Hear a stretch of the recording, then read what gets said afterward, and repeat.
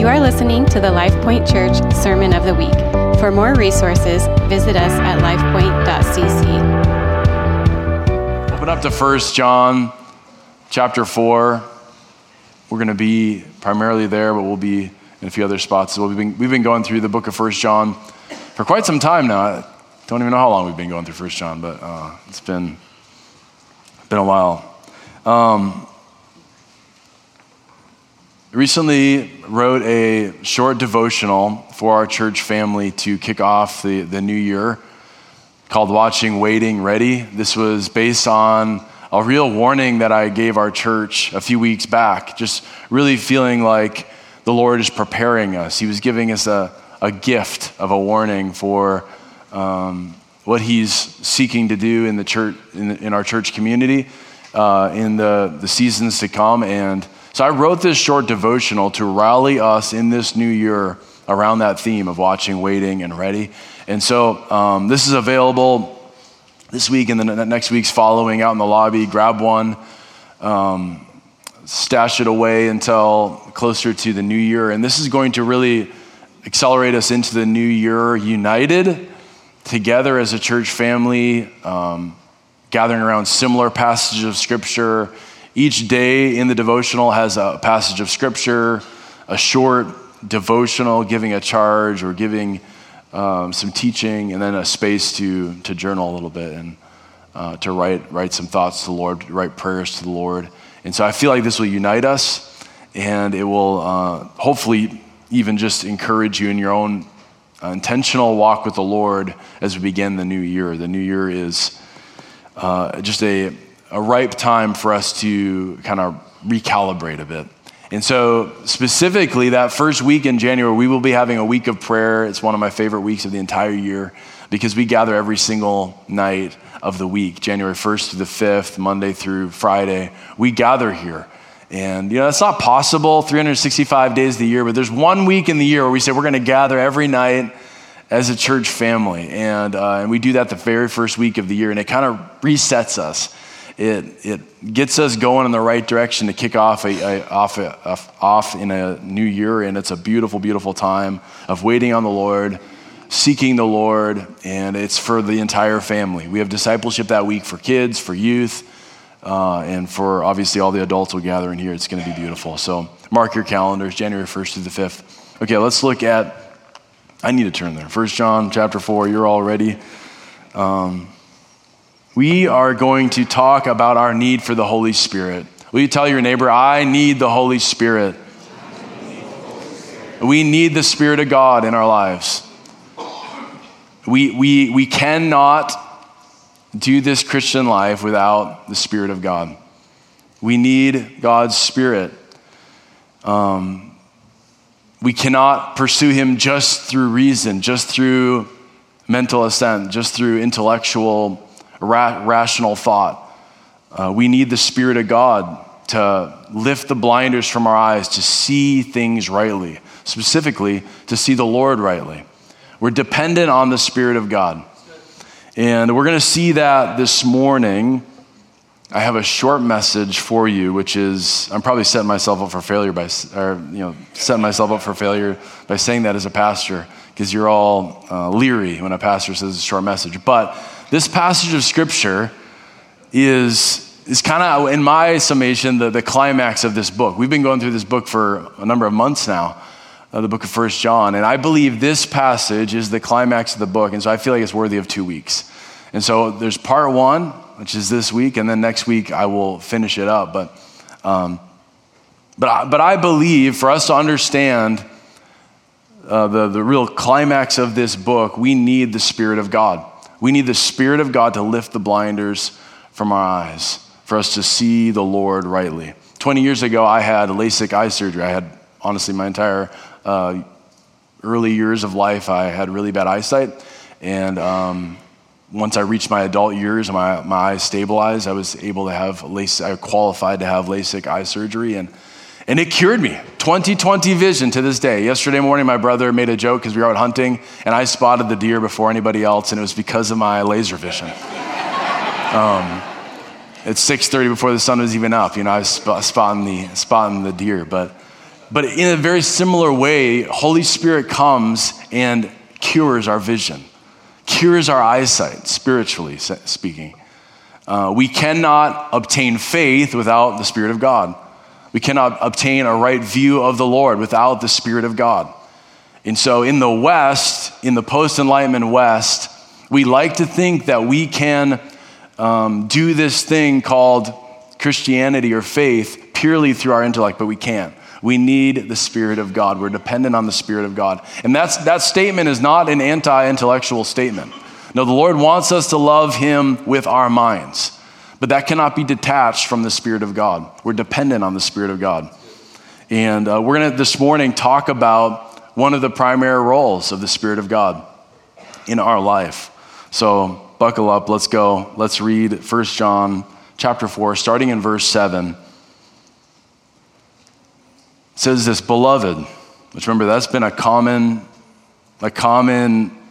term of endearment that John has used to these believers. Beloved, let us love one another. As we're going through this, take note of how many times John says the word love. It's 27 times very specifically, but just take note of this. That is the primary theme of this passage. Beloved, let us love one another, for love is from God. And whoever loves has been born of God and knows God. Anyone who does not love does not know God, because God is love. In this, the love of God was made manifest among us, that God sent his only Son into the world so that we might live through him. In this is love, not that we have loved God, but that he loved us and sent his Son to be the propitiation or atonement for our sins. Verse 11, beloved, if God so loved us, we also ought to love one another. No one has ever seen God. If we love one another, God abides in us and his love is perfected in us. By this we know that we abide in him and he in us, because he has given us of his Spirit. And we have seen and testify that the Father has sent his Son to be the Savior of the world. Whoever confesses that Jesus is the Son of God, God abides in him and he in God. So we have come to know God and to believe the love that God has for us. God is love. There it is again. And whoever abides in love abides in God, and God abides in him. By this is love perfected with us, so that we may have confidence for the day of judgment. Because as he is, so also we are in this world. There is no fear in love, but perfect love casts out fear. For fear has to do with punishment. And whoever fears has been perfected in love. We love because he first loved us. If anyone says, I love God and hates his brother, he is a liar.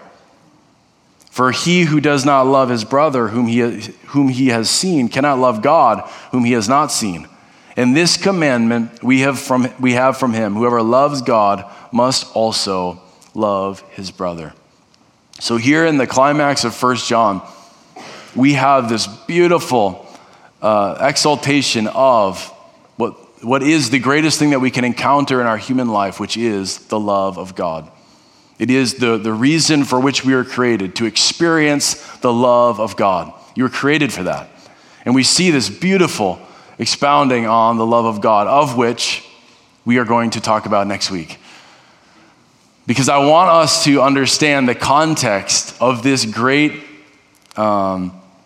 articulation of the love of God here in 1 John. Because none of this should be understood just in isolation, in a vacuum. But it should be understood in the context of the entire book. Since we've been in this journey through 1 John, we might as well still treat it with reverence and proper context. If you remember in this book of 1 John, there has been beautiful already articulations of the love of God. But there have also been very sobering warnings of falling into deception. And what he says here in regards to kind of false believers, those that say they love God but hate their brother, they're a liar. That's not unique to this passage. That's a common phrase that John has been using throughout his book. He's calling out these ones who are liars, these ones who say they are without sin. These ones who say they know God, but they don't follow his commandments. These are what he says are liars. So John here, throughout his book, is calling out deceptions that people fall prey to, because in it is rooted this utter dependence on the Spirit of truth, as he called it just a few verses prior, the Spirit of truth, which is the Spirit of God. So I'll just give you kind of a summary leading up to this passage that we just read. This whole expounding on the love of God in this climax of 1 John didn't come out of nowhere. He's been building up to this. In both his terms of endearment, he would use these terms for the believers he was writing to. The beloved, as little children. John so experienced the love of God himself. He was considered the disciple that God loved. He had this special connection with the Savior in bodily form here on the earth. He encountered firsthand the love of God in such a way that now what exuded from him to the people he ministered to was a tangible love of God. So much so that here in his later years, he still thought of these believers that he had sowed into. He thought of them as the beloved, the ones who are so loved by God. If they could just know the love of God, if they could just know how God sees them, if they could just know how much God loves them. So 1 John chapter 3, verse 1, he starts to preview this. See what kind of love the Father has given to us, that we should be called children of God. So we are. 1 John chapter 3, verse 11, for this is the message that you have heard from the beginning, that we should love one another. So this is not in isolation what we read later in 1 John chapter 4. He was already beginning to preview. This is the call on every believer. We encounter the love of God as children of God. Now that is the mandate upon our life, the standard for our lives, to love others as well. A few verses below that, 1 John chapter 3, verse 16. By this we know love, that he laid down his life for us, and we ought to lay down our lives for the brothers. So he's building to 1 John chapter 4, verses 7 through 21.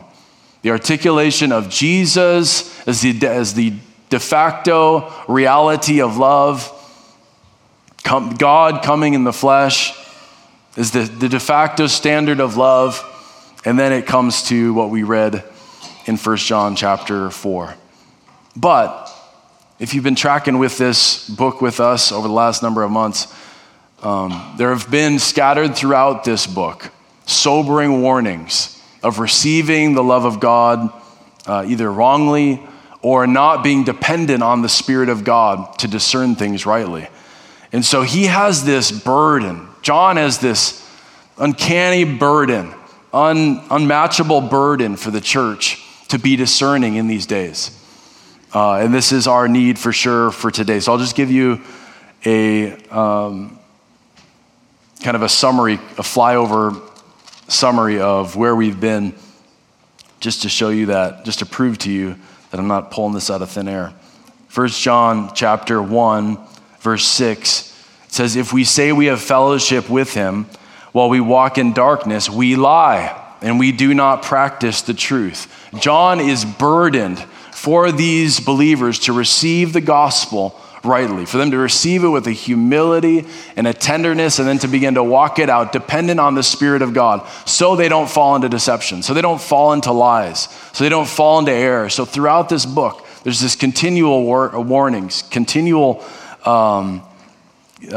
teaching on being discerning and not falling into deception. Just 2 verses after that, 1 John chapter 1, verse 8, if we say we have no sin, we deceive ourselves, and the truth is not in us. 1 John chapter 2, verse 4, these are on the screen. Whoever says, I know him, but does not keep his commandments is a liar, and the truth is not in him. And he continues to go on in that way. You can go back and kind of survey over everywhere we've been in 1 John, and you can see there's these continual warnings. Don't be deceived. Don't be a liar yourself, where you say one thing and your life exemplifies something altogether different. Rather, be dependent on the Spirit of God. And that brings us to 1 John chapter 4, verse 7. We are dependent on the Spirit of God. Look at verse 7. It says, "Beloved, let us love one another, for love is from God. Whoever loves has been born of God and knows God." He is referencing something he heard firsthand from Jesus himself, that we cannot receive the kingdom of God unless we have been born again, unless we've been born of the Spirit. And so he knows, John knows, that the only way he can call people to this level of self-effacing, self-sacrificing, selfless, Christ-like love is by them experiencing for themselves a born-again experience, an experience with the Spirit of God where they come into new life. And so, first truth for this morning is we need to be born of God. We need to be born again. We need to be born again. If we're going to receive the love of God and not fall prey to deceptions and hypocrisy, he's calling out hypocrisy throughout this book. When he's saying liar, liar, liar, pants on fire. There's actually one more liar statement. You can go throughout all the 1 John and just highlight all the places where he says you're being a liar. There's one more statement. It's all throughout the book. Because he's burdened for the believers to really step into the realities of the gospel, the realities of what Christ gave himself for. And so we need to be born of God. Turn to John chapter 3. So we'll just look at John's account of the gospel. John chapter 3.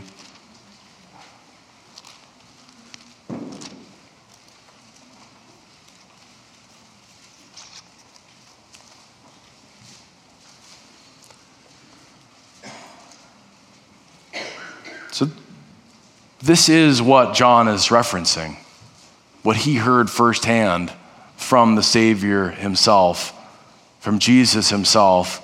This is what he was testifying of. This is what he was had such a conviction that every person needed to experience for themselves. You can't think your way towards God. It's only by God. It's only what we receive from him by the Spirit. And this is what Jesus himself said to Nicodemus, one who knew religion. Nicodemus knew religion of the mind, religion of memorizing scripture and through just rational thought, finding your way towards God. But Jesus pierced through that here in John chapter 3, and he said this, "Truly, truly, I say to you, unless one is born of water," meaning born in the flesh, born as a baby into this world, so check that, and born of the Spirit, he cannot enter the kingdom of God. So we need to be born again. There needs to be another experience. You need to be human, okay? But then you also need to be born of the Spirit. That which is born of the flesh is flesh. That which is born of the Spirit is spirit. It's something altogether different. Do not marvel that I said this to you, that you must be born again. The wind blows where it wishes. You hear its sound, but you do not know where it comes from or where it goes. So it is with everyone who is born of the Spirit. There is this real mystery that defies our minds, which is the born again experience. There's a whole realms of theological study regarding the mystery of salvation, because it is something worthy to be pondered and meditated on. The mystery of God by his Spirit wooing human hearts to himself. It's our need. We need to be born again. That's something that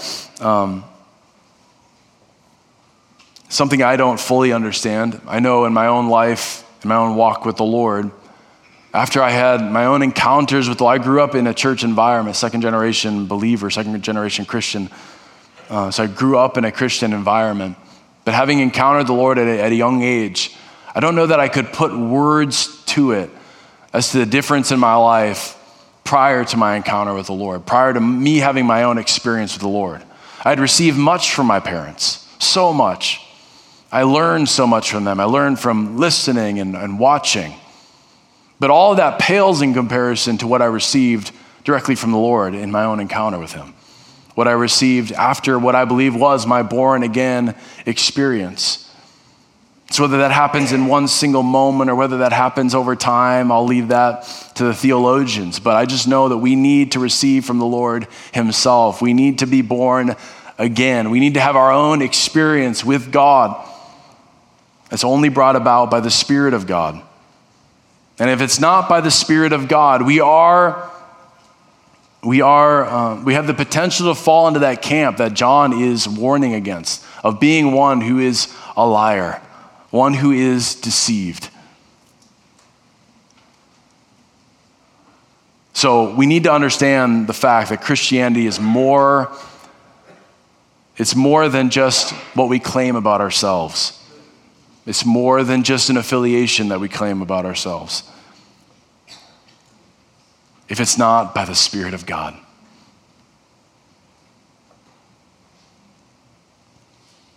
The reality is I can't convince you of your salvation. That's only something brought about by the Spirit of God himself. I can claim all sorts of affirmations of what I believe the Lord speaks over your life through Scripture, what I believe is his will and his plan for your life because of convictions I've experienced in Scripture. But no human being, there's no mediator between God and man except for Jesus Christ himself. And so there is no assurance of salvation that anybody can give you other than that witness that comes from Holy Spirit himself. So you need to be born of God. We need to be born of God. Secondly is this. We need to understand that one role of the Spirit, one primary role of the Holy Spirit is to reveal Jesus.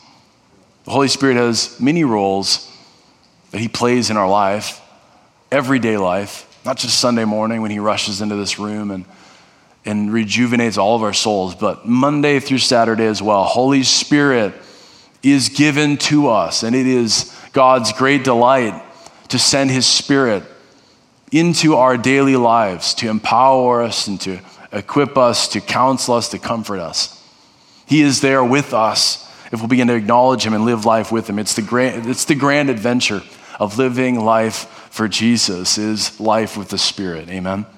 But one of the primary roles of Holy Spirit in our life is specifically to reveal Jesus. And there is this beautiful mystery in the Godhead of Father, Son, and Holy Spirit that we see right here in 1 John. Look at verse 13.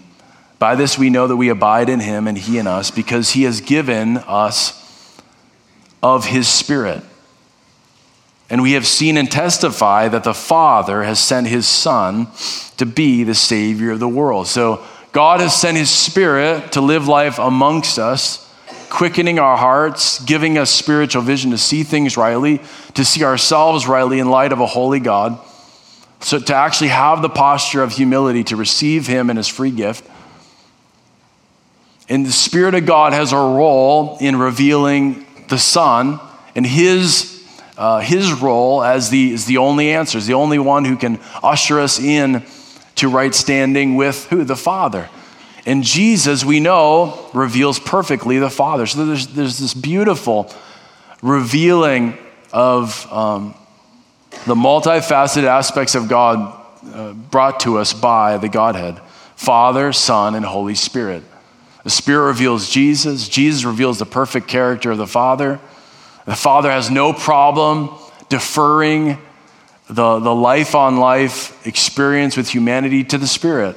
It's beautiful, absolutely beautiful. And so one of the primary roles of Holy Spirit is to reveal Jesus to us continually. And this is a need that we have continually throughout our lives. So let's turn again to John's words in his gospel in John 16 to see that this is what he said as well in his gospel, in his account of Jesus' life. You know, these letters in red are what inform John's letter here in 1 John, 2 John, 3 John. It's the letters in red, the moments that he had with the Savior, with Jesus. It's what he meditated on day and night. It was his food. It was the precious words of Christ. So the Gospel of John, chapter 16, verse 12, there's so much that he says about the Spirit of God, but this is what he says. He says, I still have many things to say to you, but you cannot bear them now. When the Spirit of truth comes, he will guide you into all the truth. Doesn't that sound very similar to what we've been reading in 1 John? He calls him the Spirit of truth in his letter here, 1 John as well. This term of endearment for Holy Spirit himself, the Spirit of truth. For he will not speak on his own authority, but whatever he hears, he will speak, and he will declare to you the things that are to come. He will glorify me. This is Jesus speaking. So Holy Spirit will glorify Jesus. For he will take what is mine and declare it to you. All that the Father has is mine. Therefore I said that he will take what is mine and declare it to you. So we will live this life dependent on the Spirit of God, and the Spirit of God revealing to us the person of Jesus day by day. Therefore, the Spirit of God is not optional for the Christian life. There are some who try to intellectualize the gospel. It just becomes a matter of what they can reason and figure out. But I will tell you that is not Christianity. I've had conversations with some people who know the Bible better than I do. But there's not fruit there. There's not substance of gospel transformation that's revolutionized their lives. They need the Spirit of God. And Jesus calls that out as well in the Gospel of John when he calls out the religious leaders for knowing Scripture, but not knowing the one of Scripture, the person that all Scripture points to, which is he himself, Jesus. We need the Spirit of God. And specifically, we need the Spirit of God to reveal Jesus. Christianity is a reality of the Spirit. It's the Spirit of God that reveals Jesus to us. It's the Spirit of God that reveals how beautiful Jesus is. In light of him, that's how we realized our need for him in the very first place. You only came to God in the first place because the Spirit of God revealed your condition before the Lord. Otherwise, left to ourselves, we are pridefully, stubbornly independent. We think we can save ourselves. We can think we can do it on our own. We think we can clean ourselves up and live this life on our own until the Spirit of God comes and softens our hearts. Until the Spirit of God comes and reveals our true condition and reveals and honestly just gives us a grace to be honest with ourselves of who we truly are when no one else is looking and how desperately we need the grace of God. That's all by the Spirit of God. It's the mystery of the Spirit of God blowing in, as he said in John chapter 3, where the wind blows upon our hearts and we see our need for the Lord.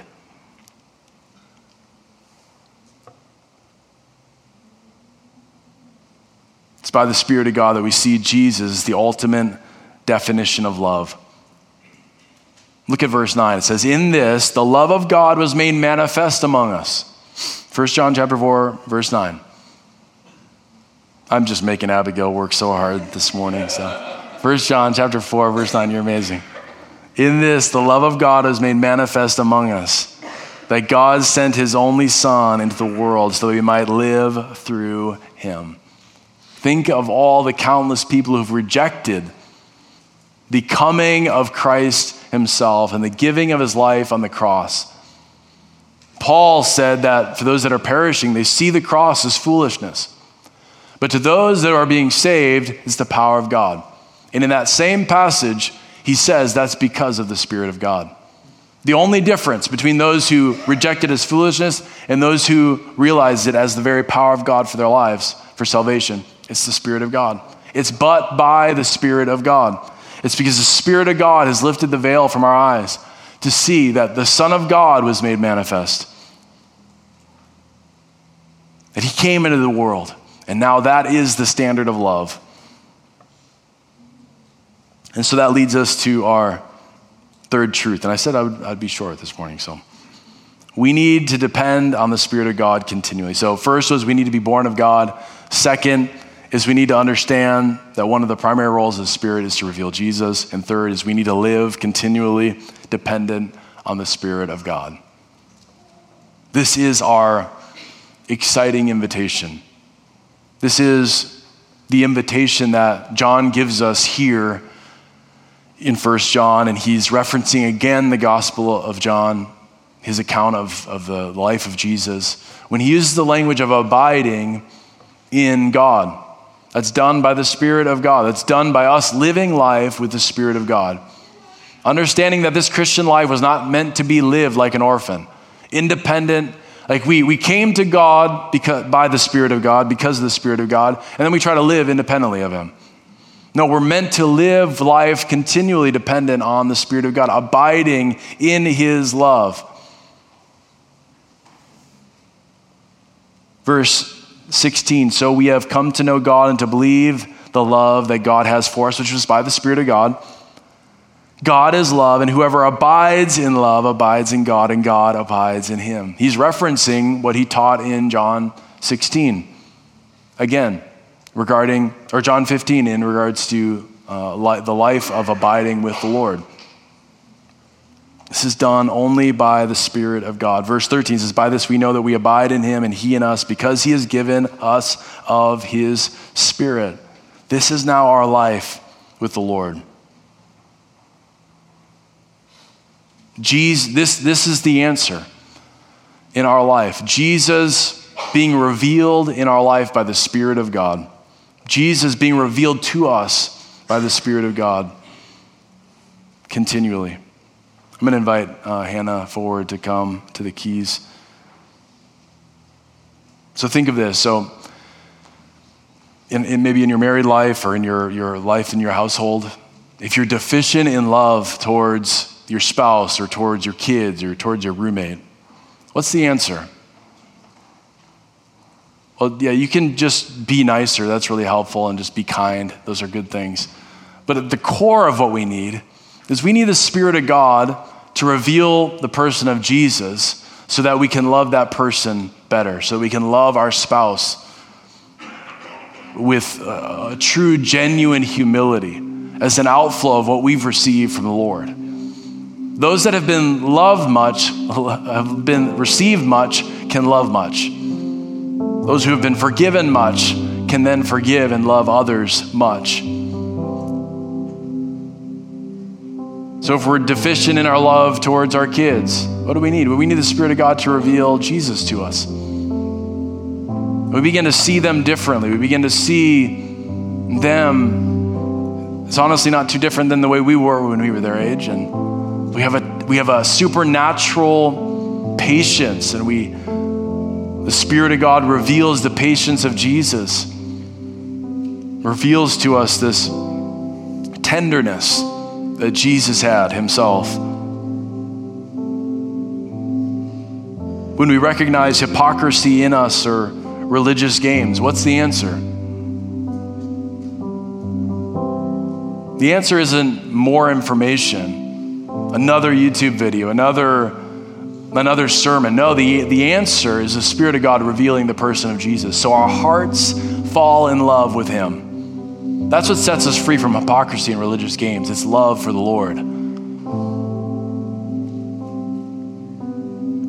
When we're betrayed by friends, or we're criticized, or we're mocked, what do we need? Well, we need the Holy Spirit to reveal to us the person of Jesus once again. Because all of a sudden, what floods our hearts is this tender intimacy with the Lord himself, because he experienced betrayal and mockery and was criticized continually. He was betrayed by his closest friends. And all of a sudden, we have this tremendous grace to walk through anything that comes our way. That's what's needed, is Holy Spirit to reveal Jesus to us. When we have enemies that are coming against us, what do we need? Well, we need the Spirit of God to reveal Jesus. The one who came to the ones that he created, but yet was not recognized, was rejected, When we feel all alone, what do we need? We need the Spirit of God to come and reveal Jesus to us. The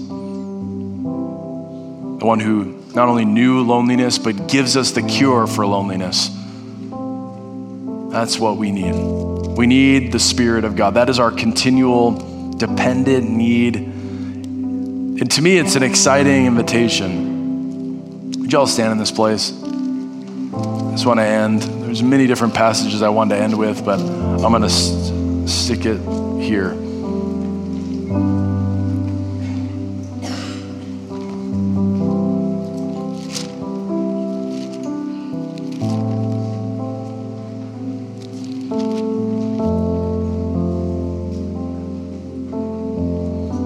So next week I will share more about the love of God, since that's the climax of that, or the primary focus of that passage. But I felt like in order for us to receive rightly teaching on the love of God, we need to understand the role of the Holy Spirit in that.